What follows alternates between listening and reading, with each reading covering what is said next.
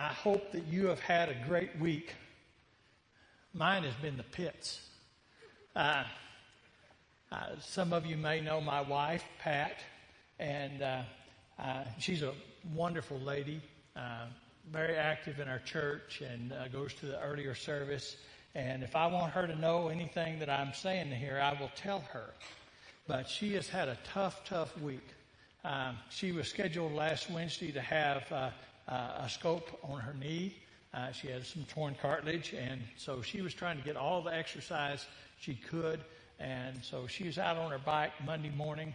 That was going so far that she needed a couple of water bottles, and she's trying to change the water bottles out, and she fumbled around and hit a rock or a crack in the pavement or something and took a tumble and scraped her knee up real bad.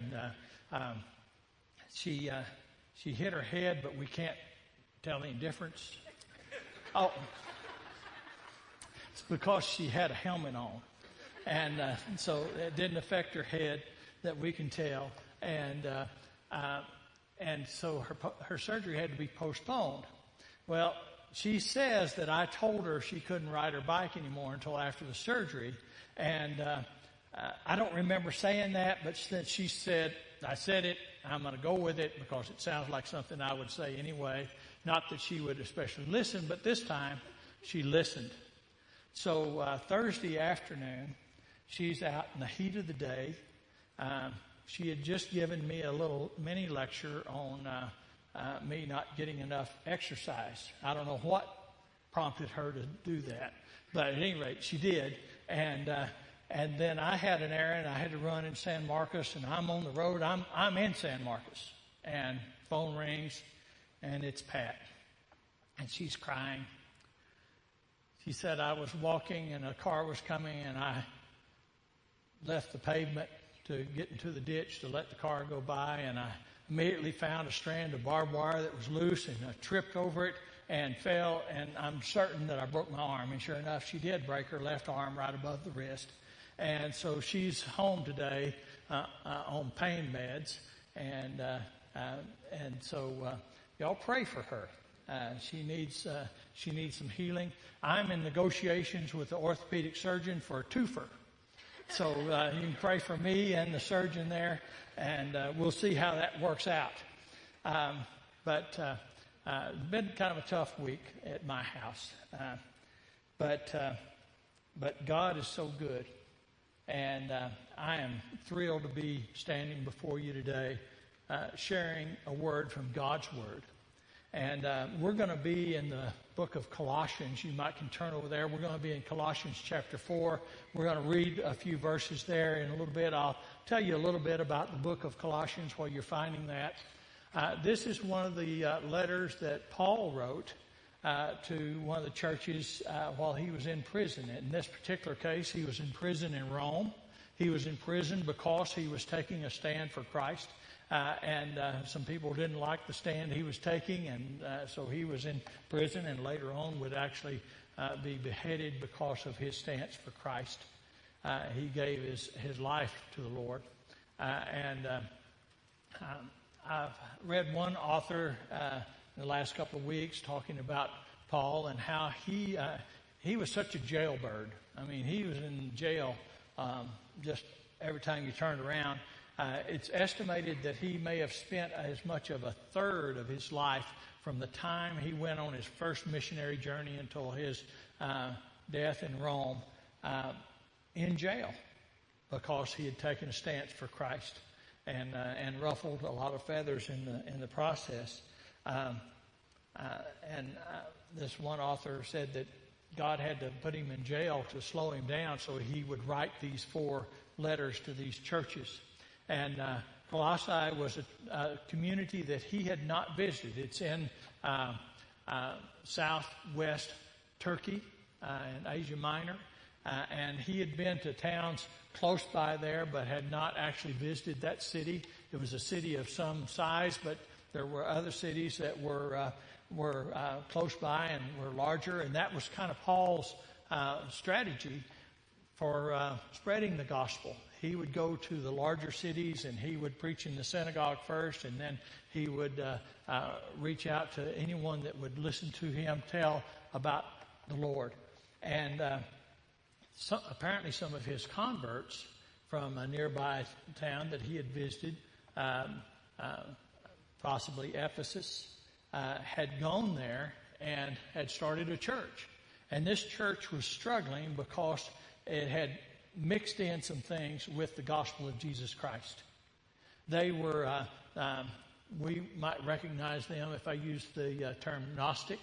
It was a certain knowledge, and they were mixing the true gospel of Jesus with idolatry, with secularism, and not too unlike the temptations that we see coming to us sometimes. I know that when I had the privilege of serving a church in Singapore, there was a great Buddhist influence there, and I was walking through a wet market one day, an open area, a courtyard area, and this is on the equator at sea level, and there was a trash barrel there. Looked like someone had been burning stuff, and I had a gum wrapper, and I was just going to toss it in that barrel. I'd been there a week, and something said, "Don't do that. This is out of place." And that was where the Buddhists were coming, and they were offering up their ghost money that had been blessed by the Buddhist monks, and they were burning that up to their ancestors because it was the Hungry Ghost Festival. And so I dodged a bullet there. I didn't dodge all the bullets over there, but I dodged that one. And but we had on our staff there, we had a pastor that was a Singaporean, but he was a very committed Christian. And he read our church, which was about, probably 25-30% were Singaporean and had Buddhist backgrounds, many of them. And he cautioned them about participating in the Hungry Ghost Festival and said, "Don't you do it." Well, that's kind of what had creeped in at Colossae, not with the Hungry Ghost Festival, but with other religions and other counterfeit religions were mixing in with the theology of the church. So Paul wrote to try to correct that and encourage this church that was struggling a bit. And the outline of the book is pretty simple. There's 4 chapters and really 2 parts. The first 2 chapters talk about what Christ has done for them, and in turn, what Christ has done for us. And then the second part of the book, or the letter, is chapters 3 and 4, and he's telling them what God expects of us, how we are to change because of what Christ has done for us. And so that's the area that we'll be reading from today as we look at Colossians chapter 4, and we're just going to look at verses 1 through 6. So if you have your scriptures opened up, follow along with me. Masters, treat your bondservants justly and fairly, knowing that you also have a master in heaven. Continue steadfastly in prayer, being watchful and all with thanksgiving.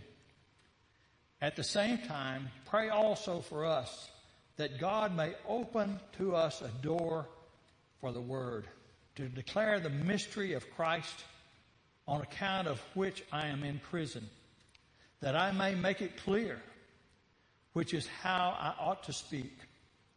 Walk in wisdom toward outsiders, making the best use of the time. Let your speech always be gracious, seasoned with salt, so that you may know how you ought to answer each person. Now, there's a lot here in these 6 verses. First off, he talks about the master of slaves. And in Rome during this time, if someone owned a slave, they owned them. I mean, it was all-out ownership. If they wanted to discipline their slave, they could beat their slave, and no one said anything. You'd be in more trouble today if you beat an animal than what you would have been then if you had beaten a slave. You could even kill your slave. You could take your slave's life, and it was not against any law. You could sell your slave to someone else without their permission or anyone else's permission. They were a piece of property. You could rent them out to someone else. It was a tough, tough life. And the slave really had no rights whatsoever. And Paul is telling them, he says, treat your bondservants justly and fairly, knowing that you also have a master in heaven. The way we react to and relate with people that are under our supervision makes a difference. And he's saying he's taking the lowest person in the order of things and said, you've got to treat them justly and fairly because you have a heavenly master that you're going to have to answer to. God has extended so much grace to us that we really need to be extending grace to people under our supervision. Our walk needs to be different, not for humanity's sake, but because we are children of God. And He's going to discipline us as a good parent would. And so he warns them. Now, he's already told them how to treat family and people that they work with and such as that up in chapter 3. But now he's gotten down to the bottom rung as far as society was concerned. And he said, you got to treat them fairly. You got to be just with them because you're going to have to answer to your heavenly Father. And then he goes on and he talks about prayer. By the way, this is really talking about these 6 verses is talking about having a way to witness about who Jesus is in your life and what He's done in your life and how you can lead someone else to that saving knowledge. So he's saying, first off, your walk as a believer in Jesus Christ, as a Christ follower, has to be different than someone who is not a Christ follower. And if you are not walking a different walk, then you're going to lose opportunities to witness. I've had people tell me that they won't come worship here because they know me or they know some of you. And they've seen me when I shouldn't have been acting the way I did, and they said, you handled that wrong, and so I'm not going to worship with you. It can be a stumbling block to our witness. So our walk has to be different than the world's walk. You tracking with me?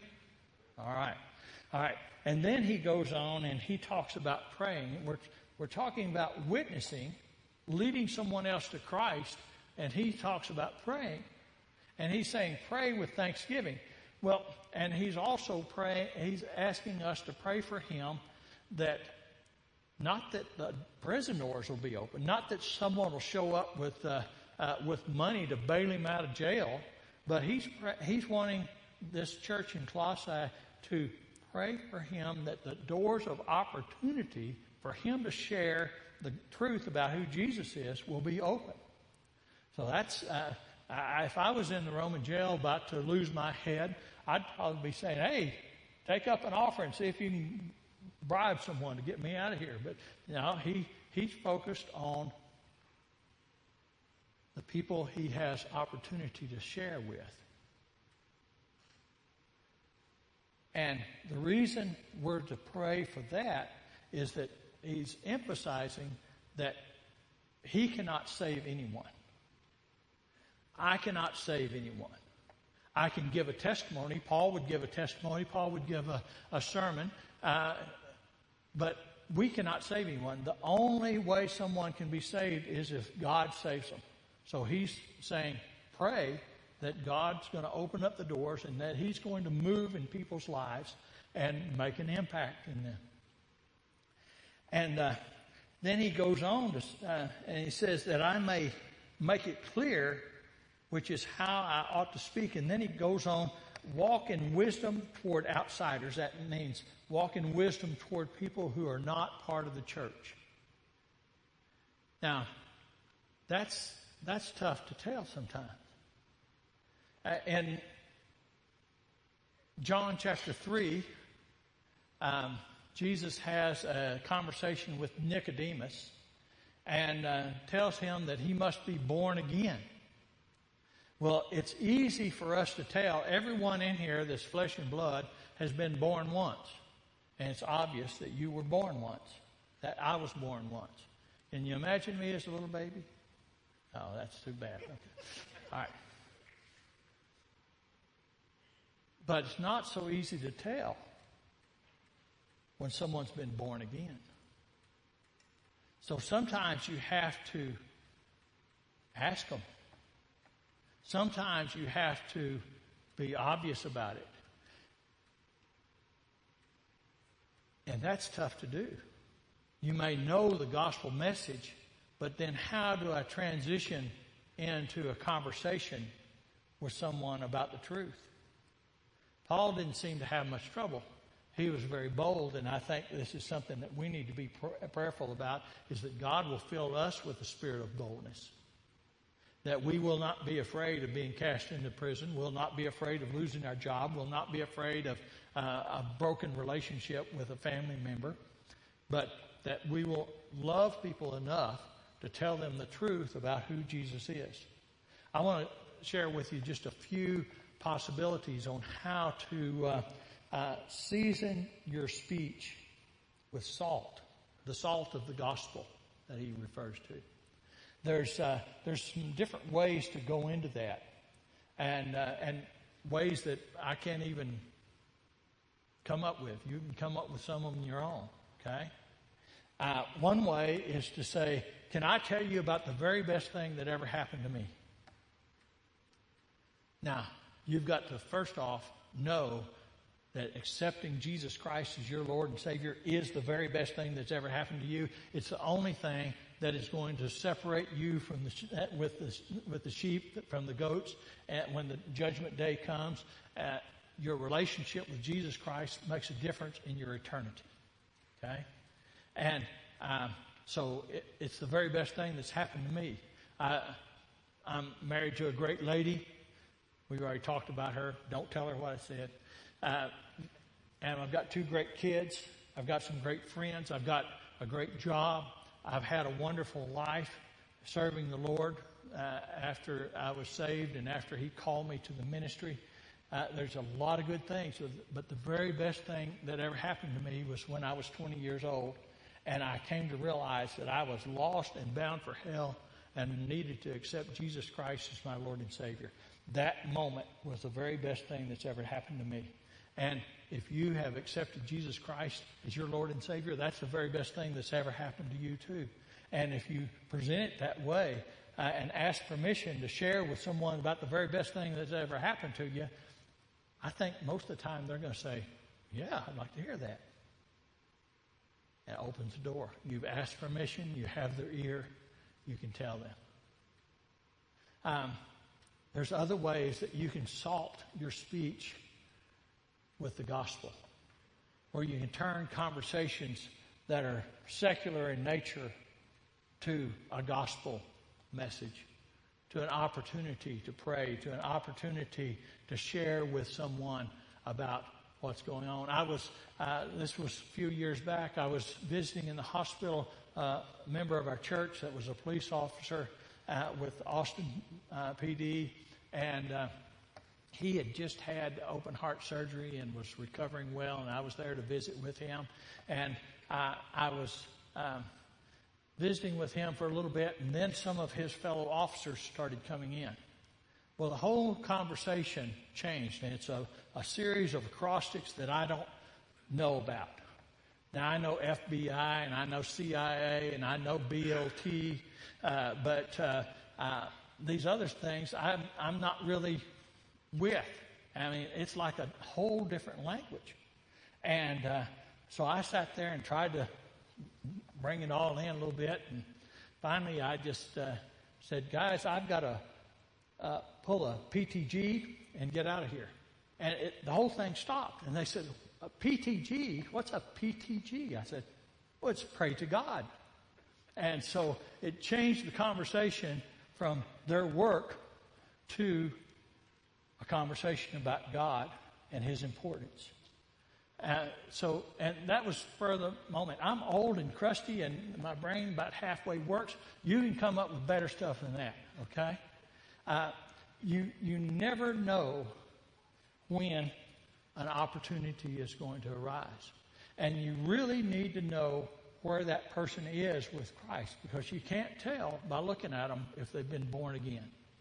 We had a dear deacon in our church here that is no longer with us. He's gone on to the Lord. He's up there kicking up gold dust, Ray Worrell.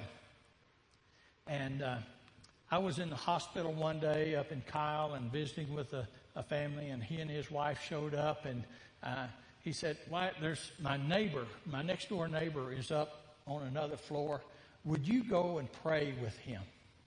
And I said, I'd be delighted to go up there and pray for him. And I said, what about his spiritual condition? Now, Ray was an evangelist. He would witness to anyone that would stand still to hear the gospel. But at that moment, he was a little bit embarrassed and said, I've been his neighbor for years, and I do not know what his relationship with the Lord is. I don't even know if he goes to church, because every Sunday morning we're out the door coming up here. And I don't know if he goes to church or if he stays home. I do not know. And so I said, well, let's go up there and talk with him.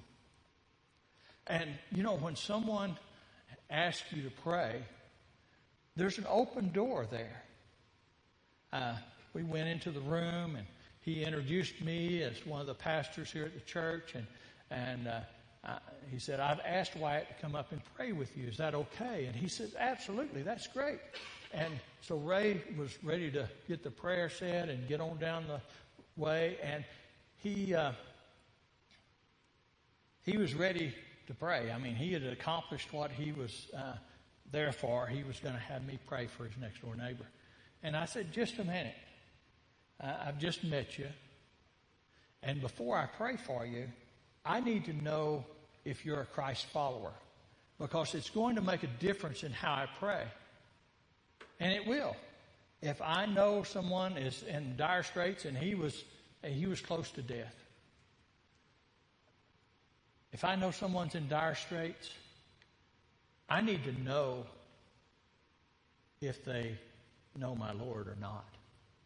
Because when we die, we will go to one of two places. The Scriptures tell us either we're going to be in glory with Jesus. We're going to be restored to the point where God created us to be in full fellowship with Him. Or we're going to be away from Him in a place called hell that is eternal, everlasting fire and torment. And it's important to know where someone's going.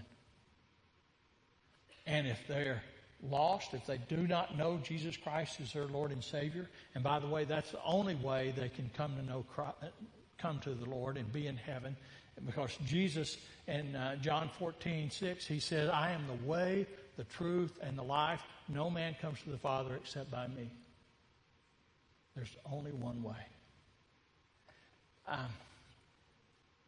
Ray was amazed because his neighbor that he had known for years said, absolutely, I am a Christ follower. I love the Lord. And he went into his personal testimony, said what his life was like before he accepted Christ, how he had accepted Christ, and what God was doing in his life today. Praise the Lord. Now I know how I can pray for him. All right? And we never know who's listening. I was in the hospital this last week ministering to someone who had just gone through an angiogram, and they were in the recovery room. And I knew that her children were going to be up there in a little while, and I wanted to witness to them. And so I stuck around until they got there, and then I told them about my Lord. They did not accept Christ, but I think I put a rock in their shoe that every time they take a step, they're going to think, oh man, I need to do something about this Jesus guy. Hopefully that's what I did. Hopefully they'll call me someday and say, hey, we want to know more about Jesus. But you never know who's going to be there. I felt like I'd struck out with the witnessing encounter. But as I finished up with a prayer and then was leaving, the nurse that was attending to this lady came up to me and gave me a hug and said, thank you for your witness for Christ. Thank you for praying for me and the rest of the staff here at the hospital. I didn't even know she was listening. We have to season our speech with the salt of the gospel. There's no other word. There's nothing else that's going to change their life like the gospel will. I want to tell you, too, that it helps if you've got an accountability partner. I'm going to give you a tool here, a new tool that most of you have not seen. And I want to ask that you consider using this, that you would study it, that you would know what it says, how to manipulate the app. And it's an app. By the way, how many of you have a smartphone? Raise your hand. Okay. I see some of the phones lifted up. Okay. If you've got a QR reader on your phone, you turn over to the back of the bulletin. How many of you did not get a bulletin? Michael, spring into action there. Michael's got some. He's going to give some. You can share this, but there's a QR code on the back of the bulletin that you can read with your QR reader. Now, I'm assuming a little bit here. Most of this congregation knows what a QR reader is, don't you? Okay. The first service, I found myself out in the foyer explaining it and helping them download a QR reader and showing them how this code. Michael got some more over here. All right, we got someone sharing. That's all right. It's covered. All right. Well, nope. All over the place, Michael. You're going to get your aerobics today.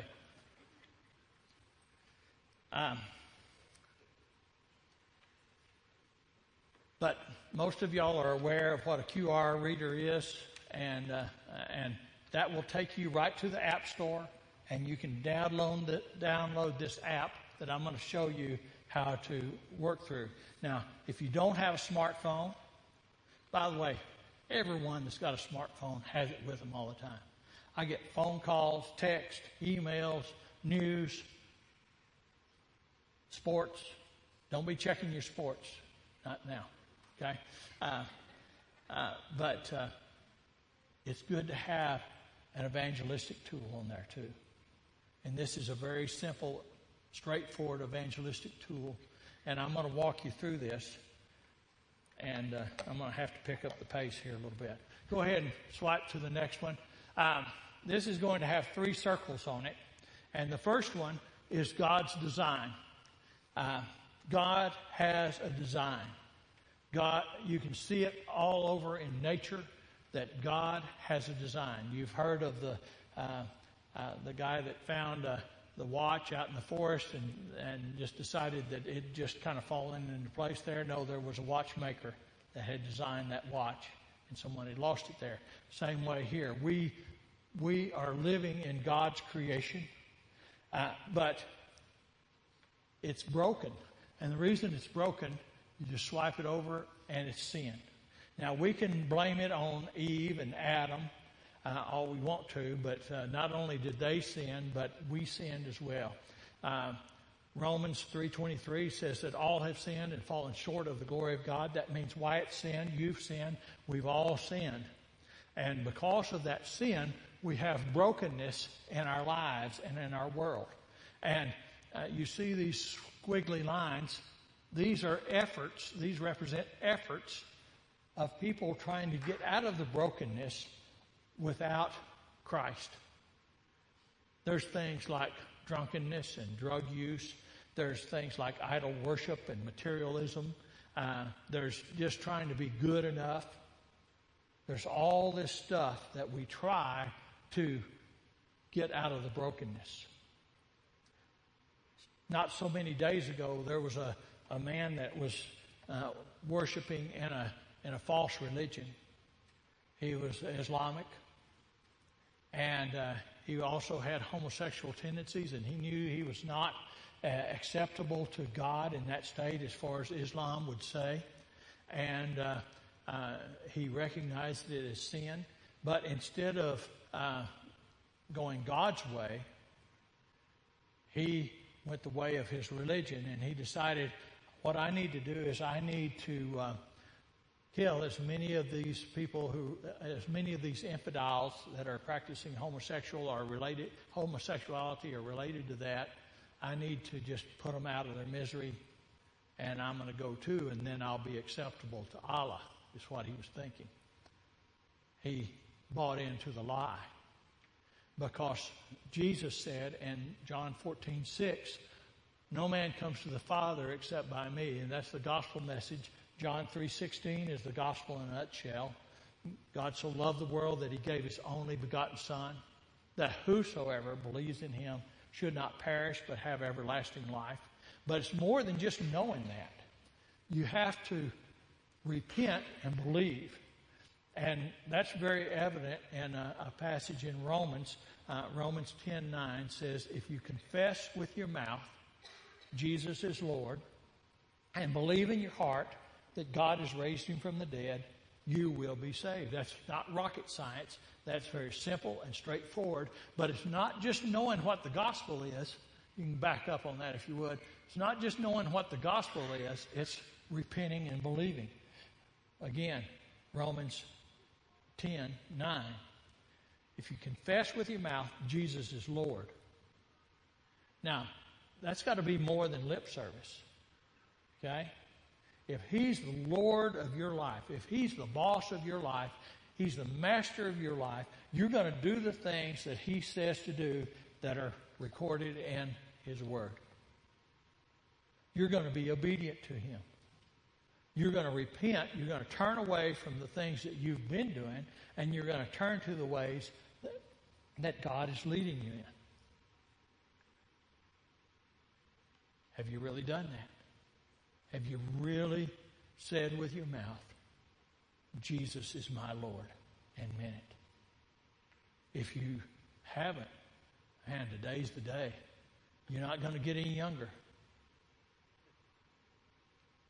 Today's the day to say, I'm done with my way. I'm going to go God's way. But it's not just repenting. It's not just turning from your way and turning to God's way. It's also believing. It says, if you confess with your mouth Jesus is Lord and believe in your heart God has raised him from the dead, that means you know who he really is, that he is our Lord and Savior. He is the Son of God. He led the perfect life. He died on the cross for my sins, and God raised him from the dead. It's repenting and believing the truth about who Jesus is. And then once we do that, once we repent and believe and we embrace the gospel, then we begin a road of recovery and purpose. He changes our lives. I was listening to John Maxwell sermon earlier this week or the week before, I can't remember which, and he talked about John Newton. John Newton wrote the great hymn, Amazing Grace. And before he accepted Christ, he was a sailor. He was a British sailor. He deserted from the British Navy. But his claim to fame as a British sailor was that he could cuss for 2 hours straight and never repeat himself. And then he got into the slave trading business. He had some navigational skills, so he was on a slave ship transporting people that were being sold into slavery. And one day they were in some rough water, and they thought for sure they were going to sink, and the captain sent him down into the belly of the ship, and he was down there with a hand pump pumping water out of the belly of the ship for 3 days. And then he began to remember verses, remember the message that he had learned as a young child and was saved. And then he became a preacher and later penned the words, Amazing Grace. God is in the life-changing business. All too many of us, myself included, can relate to John Newton's earlier days. But praise God that I've accepted Jesus Christ as my Lord and Savior, and He has given me renewed purpose.